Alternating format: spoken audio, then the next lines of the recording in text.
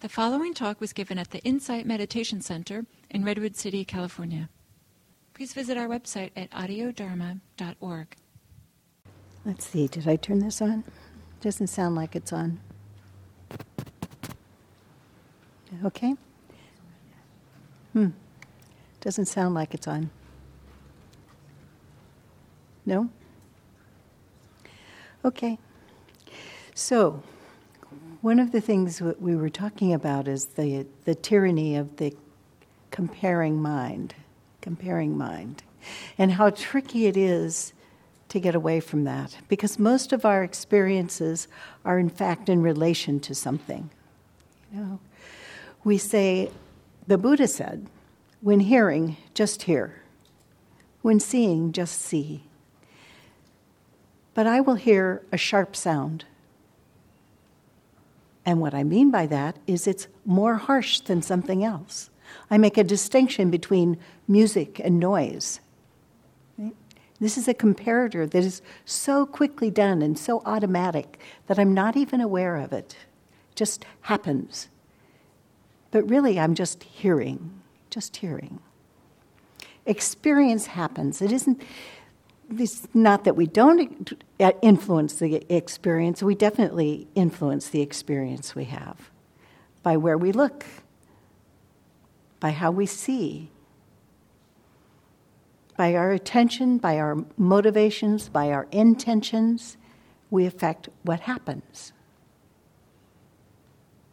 Over and over and over and over again. What we dwell on is what arises. What we dwell on is what arises. The relational mind, this mind that is seeing things in relation to other things, has a hard time not comparing. You know, this is better or worse than, this is different than, this is sharper than, this is shorter, longer, this is not good, this is good, this could be better. So I'm going to tell you about a recent experience I had and show how this is working in my practice so we can see how this works. So I've recently moved, and I was trying to move my telephone service. This has given rise to many, many conversations with AT&T, which is fast becoming my not favorite telephone company. So the first person took my order to cancel the old phone. I said I just want to transfer my service to my new place. So she canceled the old phone and gave me a new phone number and set up the installation. The installation guy came and he was going to install some internet. And I said, I don't want internet. So then the second person I talked to said, oh, no, that's a mistake. We'll just give you a landline, and here's your new phone number, a second new phone number. Don't worry, I've taken care of it. But I can't just change it because you have to wait a week before I can get rid of this internet service. So you have to call back next week. So I called back. The third person I talked to told me the second person was crazy and that wasn't going to work. And I'm saying, all I want is just a simple landline here. What can we do about this, right? And then they actually left the phone number. That was the good news. They canceled the old telephone, and I thought, okay, it's all set. It's done. So then I get a bill that is totally crazy. So I call to straighten out the bill, and the fourth person tells me that all my accounts have been canceled, and I owe them a whole lot of money, and she gives me another phone number, another new phone number, and a new account. And I say, that 415663 number will not work in a 650 area code. And she insists that it's true. And I say, it's really not true. And after an hour, I hung up. Okay, so now I've told you a very sanitized version of this story. Because I got really irritated. I mean, angry. Irritated. Over and over. And I reminded myself over and over, it is not this person's fault.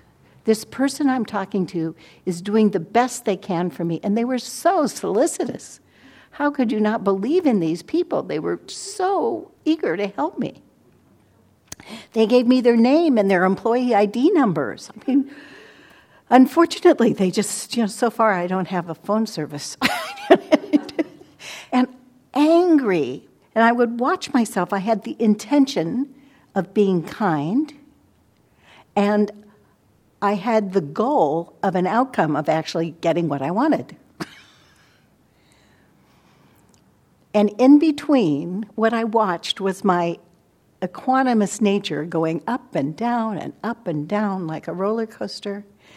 And no amount of my saying, I should be better at this, I need to be better at this, they should be better at this. Then I noticed what I wanted was not exactly what they had in mind. Right?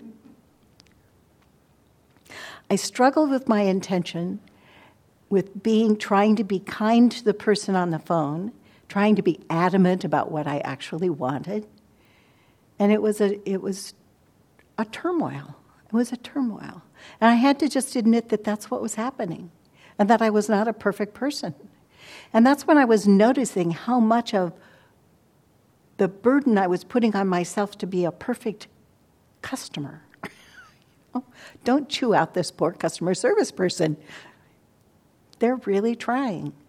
Unfortunately, what was going through my head was very unkind thoughts about these people. And I would modulate my voice, and it would go up again, and I would modulate again. There are kind of three aspects. There's the ideal. Here's what I want to get what I want, and I want to be kind and have a peaceful nature about it. Okay? Those are my two ideals.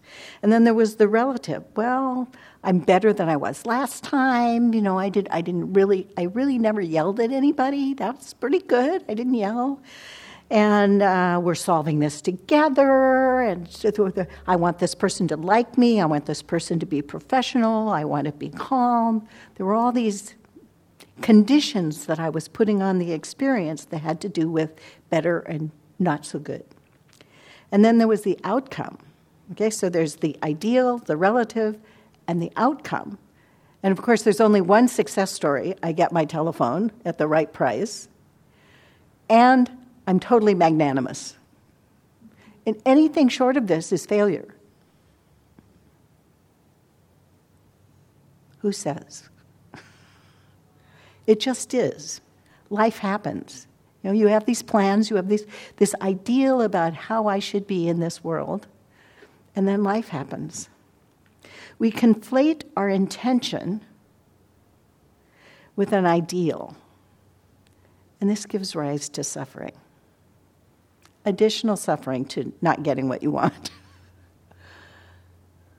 The beating up on myself for being irritated, for the agitation.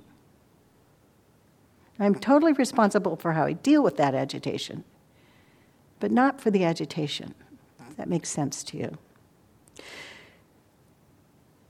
We tend to see our experience only in relation to others. Okay, so I'm worrying about this other person on the phone. How can I influence this person? How can I be kind to this person?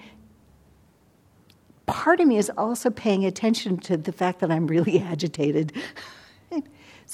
So that splitting of intention in relation to others. And then setting the eyes on the goal so far in the future that I miss what's happening. What's happening? What's going on right here in this moment? And all of the time I'm covertly wishing things were different. Wishing things were different than they are, right? That's where it's all coming from. This is how it is. It's messy. They can't figure it out. I'm irritated by it. All of this stuff is actually what's happening.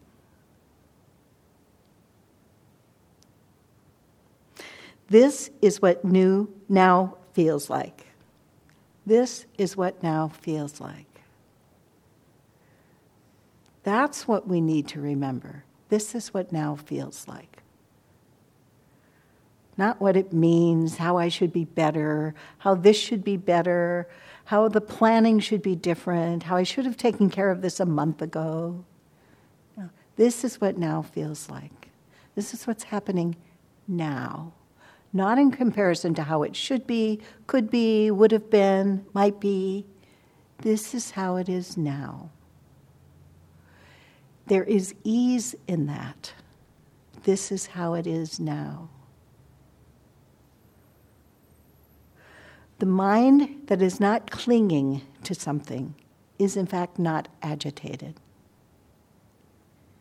Have you ever noticed when you were sitting in meditation, some thought arises and there's all this agitation, and you notice that your body is actually still? You can sometimes feel this at the end of a sitting when the bell rings. You've been waiting for the bell to ring. That bell better ring. The bell's about to ring. It rings. You actually don't move immediately because you have to break that stillness to notice that you're actually still, even though the mind is busy. This is an important distinction. This is how it really is. Kind of gets you out of that mode of having to be perfect, having to be a particular ideal.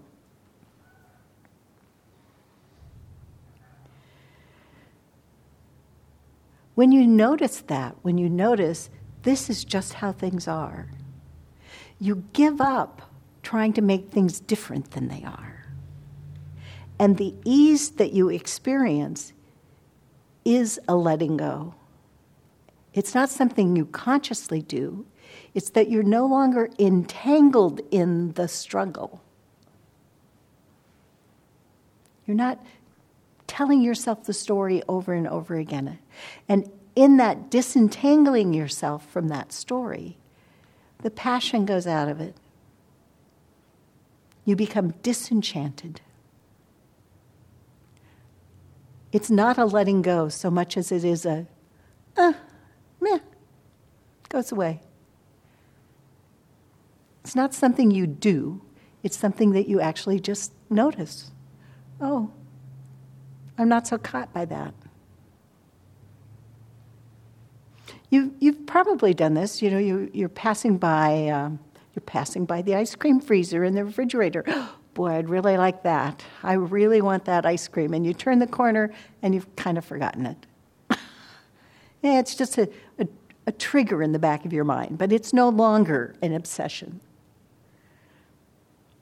When there's nothing to let go of, wanting disappears. If you notice the wanting part, wanting it to be different, wanting it, this comparator part, you know, it should be a little bit this way, a little bit this way. If you can feel that wanting and say, oh, wanting,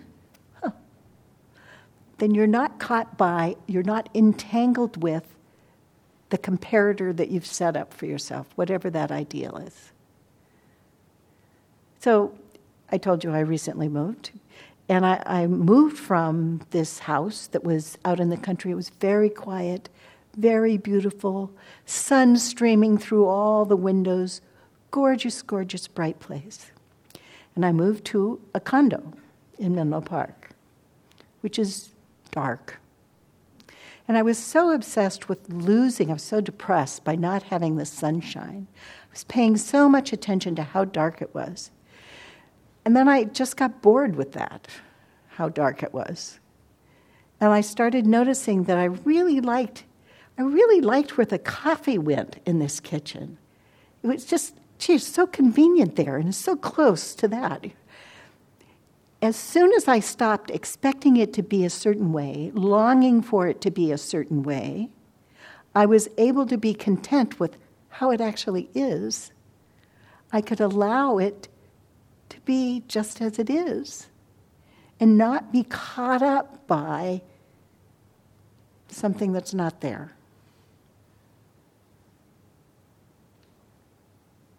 Okay?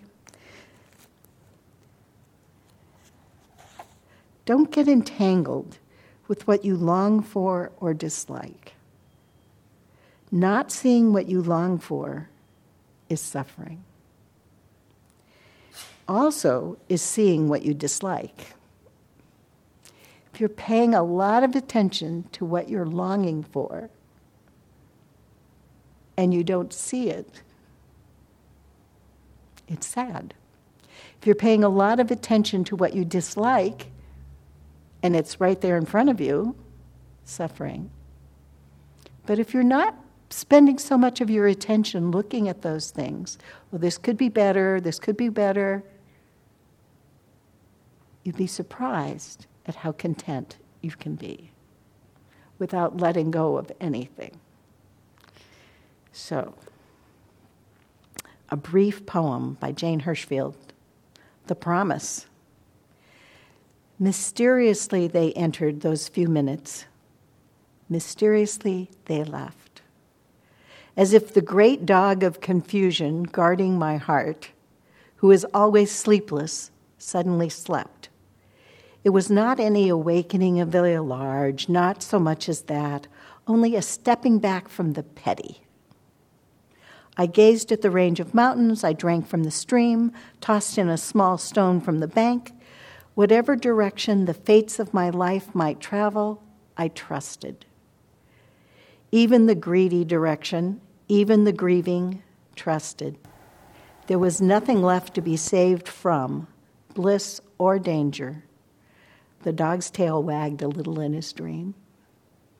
You might recall that was the great dog of confusion guarding my heart. May the great dog of confusion guarding your heart wag his tail. Thank you.